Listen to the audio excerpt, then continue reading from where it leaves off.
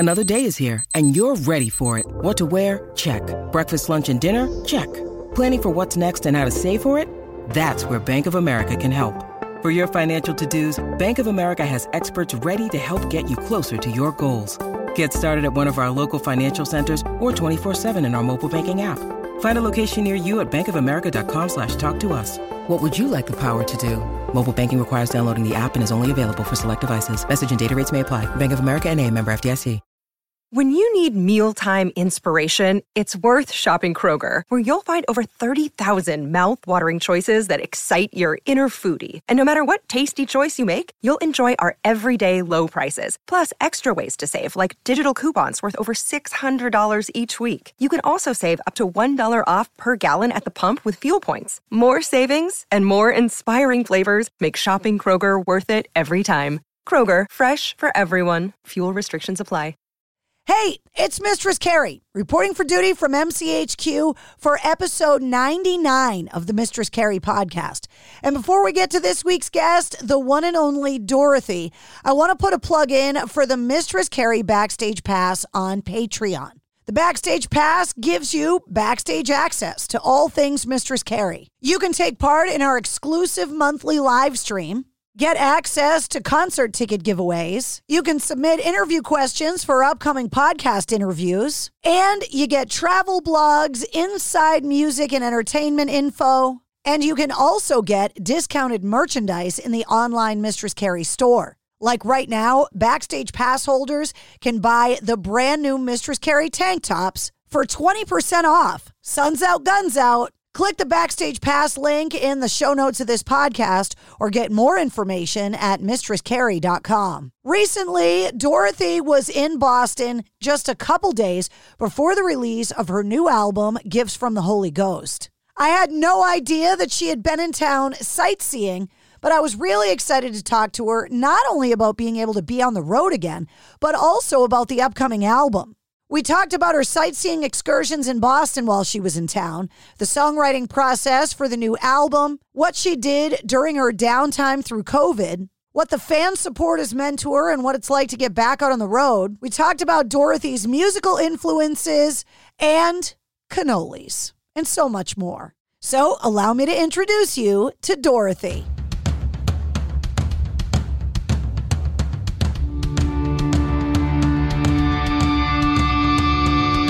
Hey, what's up? This is Sully from Godsmack. Strap on those boots, baby, because you are now in the trenches of the war room with the one and only Mistress Carrie right here on the Mistress Carrie podcast. What's up? This is Joe Rogan, and you're listening to Mistress Carrie. Her hair so lovely, pretty eyes. Hey, this is Brent from Shinedown, and you're listening to Mistress Carrie. Hey, Carrie, go put your bra on, girl. Hey, this is Steven Tyler, and you be listening to the baddest bitch in Boston, Mistress Carrie. What's up? This is Aaron from Stain, and you're listening to Mistress Carrie. Hi, everybody. This is Dave Grohl from Foo Fighters, and you're listening to the one, the only Mistress Carrie. Hey, this is David from the band Disturbed, and you're listening to the baddest bitch in Boston, Mistress Carrie. Hi, Bruce Dickinson here from Iron Maiden. Yes, indeed, Miss Whiplash herself, Mrs. Carrie, is here to unchain your brain. Hi, this is Flea from the Red Hot Chili Peppers. You're listening to Mistress Carrie. This is Dennis Leary. You are listening to my favorite, Mistress Carrie. Hey, this is Corey from Stone Sour, and you're listening to, you have the privilege of listening to Mistress Carrie. Oh, God. Oh, yeah. Dorothy, welcome back to Boston. Thank you. How are you? I'm so good. I had a couple days off here, and I really, really love Boston. It was awesome. I wish that I had known that you were off and in town. I would have offered to give you the Mistress Carrie tour of the city.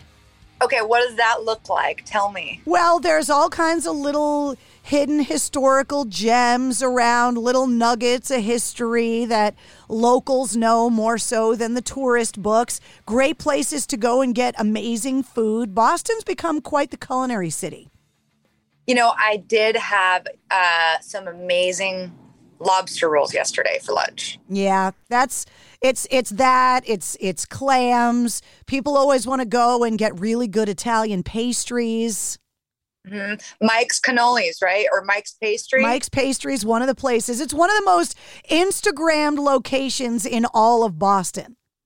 They had a huge line, so I didn't bother going in, but I could see the menu and they have every flavor of cannoli you could ever think of. I had some pasta at Carmelina's. I don't even know if that's a good spot, but we were hungry. So I popped in and got some Alfredo. It was great. It's hard to find a bad meal in the North End, but if you were with a local, there's some other little local places you can get a cannoli that's just as good that people don't know about. Well, next time we got to do it. We got to do your tour. Yep. I will give you the official Mistress Carrie tour of Boston. My brain is filled with useless information about my beloved hometown. So it's a big week for you because the new album is coming out. And I know that you've been doing a lot of press and interviews about Gifts from the Holy Ghost because it's an incredibly personal record for you. I have been, yes. This album I'm very, very proud of. I worked with some incredibly talented people that all converged on this album somehow. I mean, I can't even think of them all, like Scott Stevens and the Four Horsemen, Trevor Lukather, Phil X, Chris Lord-Alge, Keith Wallen from Breaking Benjamin, Jason Hook from Five Finger Death Punch. And so there's just so much talent on it. I'm excited. I want to know what the fans think, so I can't wait for them to get to hear it finally. I asked Taylor Momsen this question because she wrote an album from a very personal and emotional place and kind of publicly processed loss. And so I asked her the same question. Does it make it easier to kind of process something that is so personal, or does it make it harder because you pour all of this into the music, but then you have to answer questions about it all the time? Yeah.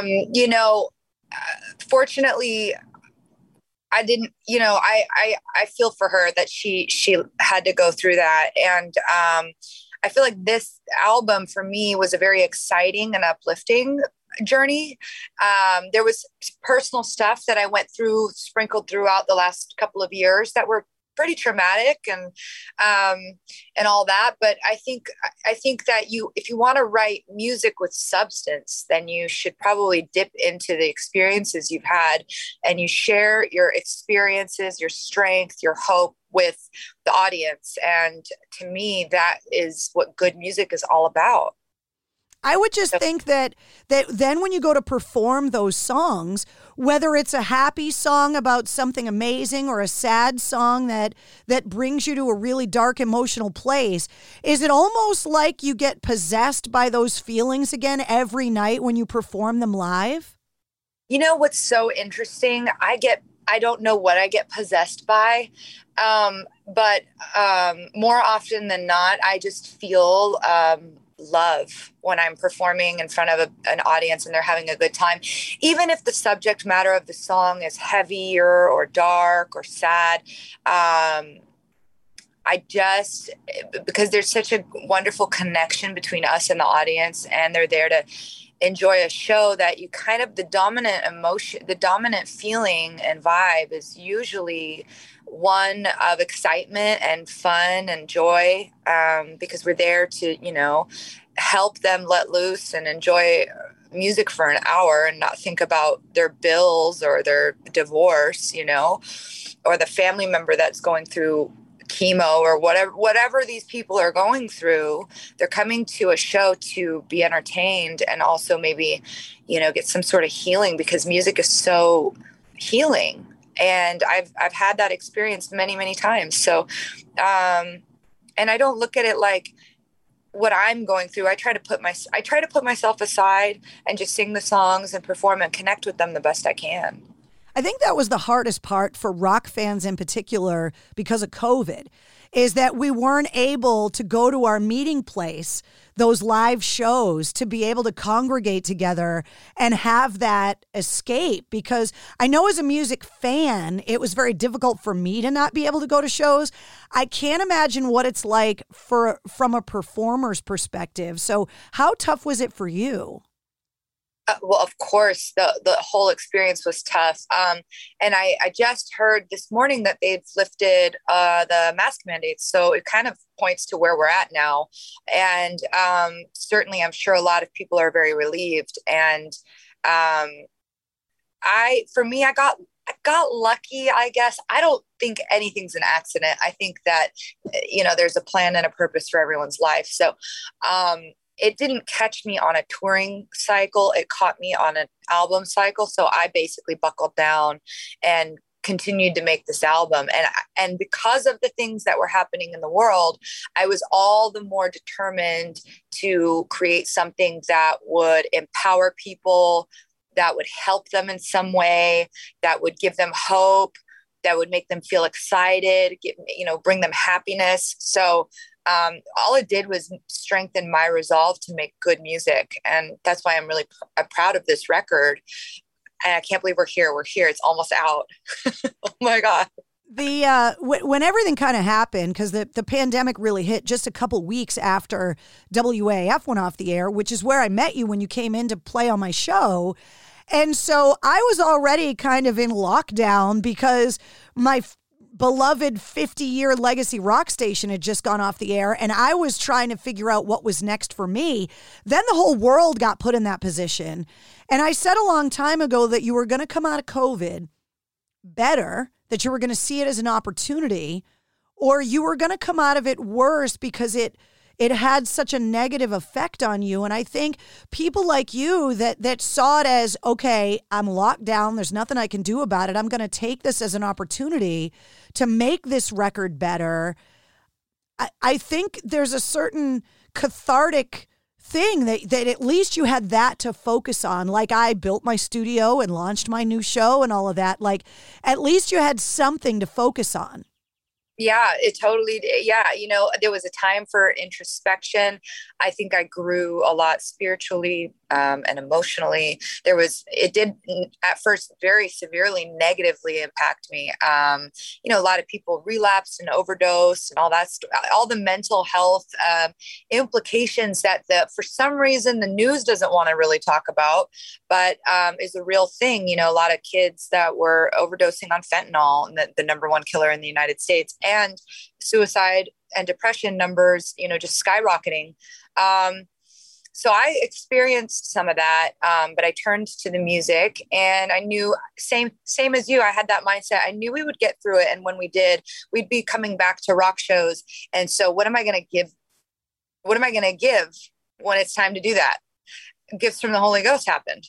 It was born under fire. It was born under fire and pressure. And so maybe, I don't know, maybe that's why I love it so much. You've always been very vocal about, your process and sobriety, and it's something that, plagues this industry so much. And it is something we talk about on the show a lot because of the isolation, the mental health crisis. We've actually been talking about it a lot, not only here, but also on my video show, Cocktails in the War Room, because for so many people that are so used to the social part of their lives, to have that taken away. And for somebody like you, and all artists that are used to being on the road, you're used to having that part of your lifestyle be living out of a suitcase, waking up in a different city every day. For a lot of musicians, this is the longest time they spent in one place in their whole adult life. Right. It totally is. Yeah. It was weird. I went to a lot of 12-step meetings on Zoom and whoever was doing it in person. And I went outside in nature, and I hiked and I jogged every day. And I just didn't choose to live in fear. I turned off the news and focused on healing stuff within myself and creating music. And I'm very grateful that I had that outlet. A lot of people discovered new hobbies and got better at the ones they already had. Like I had no weeds in my vegetable garden because I had the extra time. And I know a lot of people got into jigsaw puzzles and putting extravagant Lego collections together and discovering a love of cooking. Is there something non-music related that you really kind of discovered a love for? Muay Thai and traditional boxing. I already kind of had a love for it, but my gym was open. It's a private gym, and I would train. I trained a lot. And I think my punching is a lot more devastating now than it was before everything happened. Well, not only that, but it's a great way to get rid of those frustrations of what was going on. Yeah. And cooking certainly, and a lot of recovery stuff, but then just a lot of music. Yeah. That was my life. What's the Dorothy signature dish? The thing you make the best? I don't know, but I look at way too much food stuff on Instagram. It's turning into a problem. Now I save things and I want to go home and try to recreate them. But, I would make like coconut rice and teriyaki salmon and roasted vegetables, anything that I could dip Chick-fil-A sauce, dip in the Chick-fil-A sauce. I was making it in my oven. Can we talk about your upbringing and kind of your introduction to music? It's my belief that music fans, they get gifted music by their environment, parents, the cool uncle, siblings, and then there's a line in the sand where you discover an artist, a song, an album that you say, okay, this is now mine. So what was the soundtrack of your childhood? And then what was that moment where you discovered music on your own, and who was it? Okay, so I grew up listening to Motown, oldies, Elvis, Aretha Franklin, Ella Fitzgerald, CCR, Bob Marley, Bob Dylan, Janis Joplin, lots of 70s classic rock, Pink Floyd, all that stuff. And then came Motley Crue and all the rock and roll, like it was all the Motley Crue, Guns N' Roses, AC/DC, Black Sabbath, Def Leppard, one of my favorite albums of all time, Hysteria, and amazing record. But then came 90s and Nirvana, and that is the moment. I don't know, because I think I was becoming a teenager during that time, and I was starting to experience high school. And I was listening to like Audio Slave and, Nirvana and Sum 41, Blink 182, Newfound Glory. There were so many bands. I was listening to all the bands I could get my hands on. I can't even remember. I can't think off the top of my head everybody right now, but I was just listening to band after band, Jimmy Eat World, like everybody I could get my hands on. And so that's when I kind of was like, I think that planted the seed later that I would go, I could start a band. That's kind of what planted that for me. And especially Nirvana was the soundtrack of my high school. I was just talking about this on the air. This was the 28th anniversary of Kurt Cobain's passing, which means he's been gone longer than he was alive. And when I realized that, it kind of blew my mind. It's amazing. Wow. It's been so long. And that he had such impact and influence that there are so many artists that cite Nirvana, just like you did, as a launching pad, as inspiration for you wanting to have a career in music. Yeah, he definitely, I think he really inspired our generation. And his songwriting and his just how unique he was being himself, I feel like that was really important to lean on as an artist, to have those. I look at it like he was a mentor, Linkin Park, like, man. And I was listening to all the 90s West Coast hip hop too. And music was so great when I was growing up. It still is. I remember discovering it all and getting taken to another place by it. And so I don't know how my fans are experiencing us and the music we put out. But I certainly hope it made me feel like the Futures album by Jimmy Eat World, which is it's so emo, it's such a great album. And I hope we're doing that for them, because I remember when I was in middle school, high school, I was just becoming a teenager. That's such a special time in your life. It's such an important time. And confusing time. Confusing, but when you're discovering music in that, it can really help you, and that's why I try to be conscious of the words I write down when I'm creating a song. What did you discover first that you could write lyrics and songs or that you could sing? Singing came first. And then when I discovered that I loved to write, it was like in my late teens, but I didn't really seriously pursue it until my 20s, and I started the band. Then I really got into it. Now I'm like, and I feel like I grew in leaps and bounds as a songwriter over the last 3 albums. And I really always search for the deeper substance, you know, but you want to have a song with substance, but still be easy and full of ear candy and easy to sing. And you want fans to sing along with you. So I don't know what the perfect formula is, but yeah, writing songs is very fun for me. I ask this question to every songwriter that I talk to because I wish and I covet the ability that you have to be able to write songs. I've tried to do it and failed spectacularly. So I want you to give me an example or two of a song from any genre, any artist, that doesn't matter, that you covet from a songwriter's perspective, that you think is a perfect example of songwriting to the point where you're like, man, I wish I wrote that song. But I want you to break it down from a songwriter's point of view and tell me why you think it's spectacular songwriting. Okay, Everything I Do It For You, Bryan Adams. That song from beginning to end is not only an amazing song, it's the perfect love song. That's what I aim for. You know, the next time I sit down and I want to write a love song, that's what I'm aiming for. There's nothing canned. There's nothing about it that feels phony or just, you know, just words. It touches you and it's so real and you can feel the love in the song. But it's a beautiful song. Everyone can sing it and sing along, and you can share it with someone when you can't find the words to say. He's saying it for you.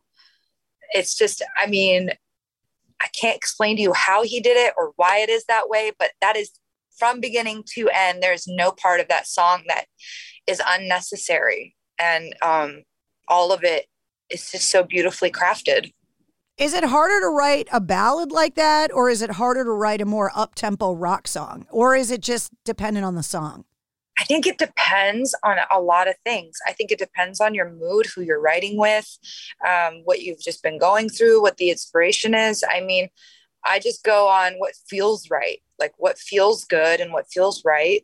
And like when I was writing with Trevor Lukather, he had a bunch of riffs and he started playing one of them, and I started singing something. So I was getting the melody first and the words made no sense. It was complete gibberish, but I'm recording everything in my phone. And then I go back later and it's kind of like a puzzle, and I just go back and fill in the words and sometimes your subconscious, I don't know where it comes from, but the words will sound like lyrics. I'm like, oh, that's what I meant to say, you know? And then I fill it all in and then I kind of look at it and listen to it, and it starts to fall into place. I feel like maybe the songs write themselves and we're just the vessel. I don't know. You're not the first artist that I've talked to that has said that you just kind of are the mechanism. Mm-hmm. So, but then I want to know, where do they come from? So when you're working on a song, like let's take Rest in Peace, for example, because there's the album version, but then there's also an acoustic version. So is it more of a written on acoustic turned electric, or written electric and then figured out how to turn it into an acoustic? Which came first?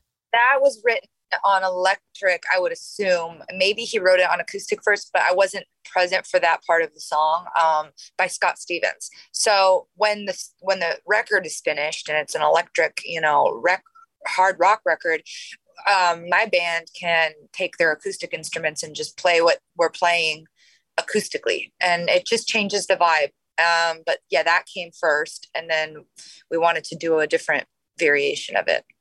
There are different songwriting methods, right? Everybody has their own idea. Like, I'll give you an example. Jerry Cantrell told me that he sings riff ideas into the recorder on his phone. But when I talked to Zakk Wylde, he doesn't write music unless he's sitting down to write for a specific project, which I was really surprised by. Do you have notebooks of song ideas laying around, or are you someone that has to kind of sit down and immerse yourself in the process, in the moment to create a specific thing? Yeah, I sit down. I'm more like Zakk Wylde. Once in a while, I'll get an idea, but I have to be there sitting down. Or, sometimes randomly, like Gifts from the Holy Ghost was written at a sound check because the guys were messing around with a riff, but we were still there playing. They were playing their instruments, and I was like, all right, well, I know we're sound checking, but why don't you just keep playing that, because I have an idea. And I started recording on my phone, and I started recording a bunch of gibberish. And the song used to be called Spokane Fire. It was written during the 28 Days in that Valley touring cycle. And then later it became Gifts from the Holy Ghost, and now it's on this record. But typically I will go in the studio with somebody and start writing with them. And if something's not working or it doesn't feel right, I'm like, why don't we try a different idea until we're on to something. We're in this place now where we went from the whole world, especially the entertainment industry, shut down, and this kind of creative bubble that musicians and artists kind of got sealed into because there was nothing else to do. And now this year looks like the craziest touring year. And probably over the next 12 months, we're going to get more amazing new music from artists coming out of COVID. So you're being thrust now into this insane touring year where people are just gobbling up concert tickets because they're like, I'm out of the house. Yeah, no, I had figured that would happen. I'm really looking forward to the new Hailstorm record. I'm so excited about that. It looks awesome. I mean, Back from the Dead is my jam. Well, that's what I was going to ask you. What are you looking forward to the most from your artist friends, and whose records can't you wait to hear? But then also, what are some of the places, some of the shows, and some of the artists that you're going to play with that you're like can't wait for? So I love Lilith Czar right now too, and I know we're playing Bottle Rock Napa at the end of this tour. I know this summer we're playing Louder Than Life, and we're looking at some more heavy touring in the fall winter, which is exciting. And I don't know what else summer has going on.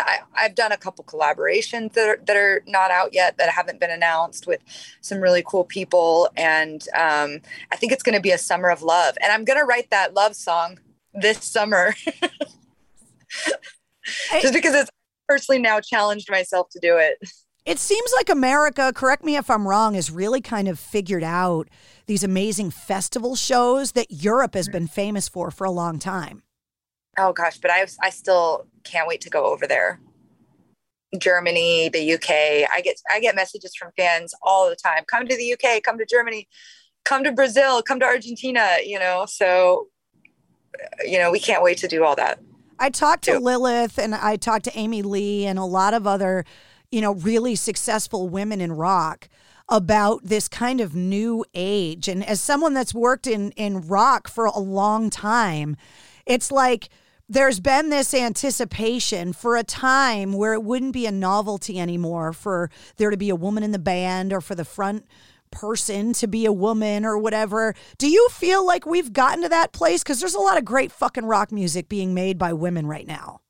There really is. I just think that the more women that step up and do it, the more that the little girls get inspired when they're growing up. And I had Joan Jett, I had Dolly Parton, I had Cher and Tina Turner, and I had Courtney Love and Jewel and Alanis Morissette.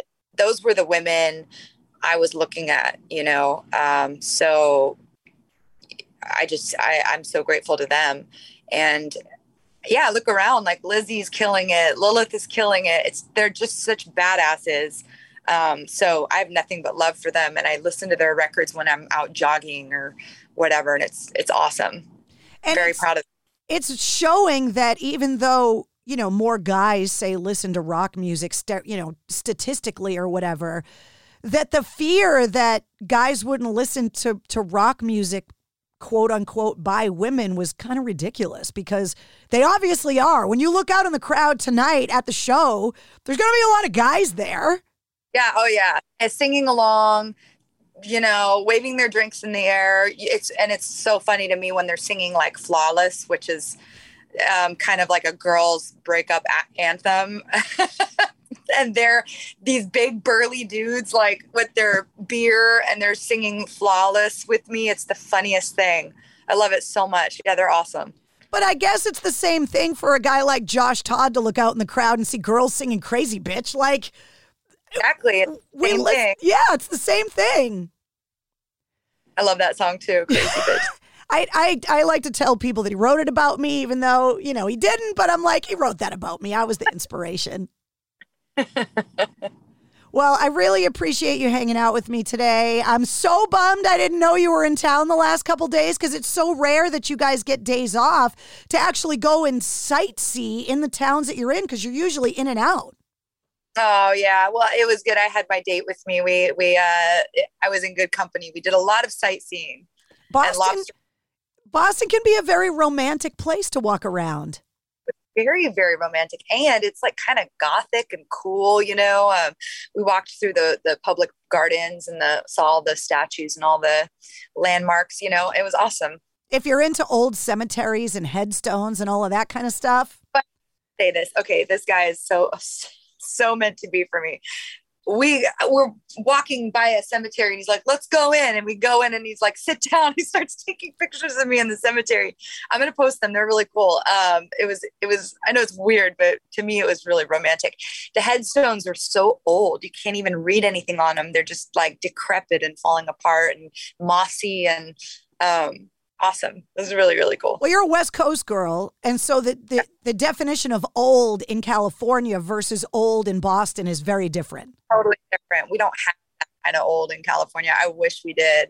Like this in Savannah, Georgia and Charleston and all that. Yeah, we don't have that kind of romantic old stuff. You got to book a show in Massachusetts in October. And if you can get a day off, I'll take you to Salem in October, and it's a whole thing. You would love it. Oh, I've been there, and it wasn't during October, but I've heard it's awesome. It's like Halloween just takes over the city for the whole month. It's a blast. Well, you know what? If that happens, I will let you know. We should definitely go out and about. Hell yeah, absolutely. Congratulations on the new record. Have fun on the tour. And the next time you come to town, I'll tell you where to get the cannolis. Thank you so much. I'll talk to you soon. There she is, the lover of lobster rolls, the one and only Dorothy. The new album, Gifts from the Holy Ghost, is out right now. You'll find a lot of the songs from that album, a lot more Dorothy music, and all of the artists that we talked about in this interview in this episode's corresponding playlist that's linked in the show notes of this podcast. If you liked what you heard, don't forget to follow and subscribe to the Mistress Carrie podcast. New full-length episodes come out every Wednesday. Plus, you never know when we're going to release a bonus episode. And every weekday, you get the Sit Rep. The Situation Report is filled with rock news, music headlines, and industry info, and you get it all in 5 minutes. And you can join me every Tuesday night at 8:30 Eastern, live on my official Facebook page for my video show, Cocktails in the War Room. Get details on all that and more, including the Mistress Carrie radio show, my blog, photo galleries, and the events calendar that is filled with all the concerts coming to New England. And you can even do a little shopping in the online Mistress Carrie store if you head to mistresscarrie.com. The Mistress Carrie Podcast, a proud member of the Pantheon Podcast Network.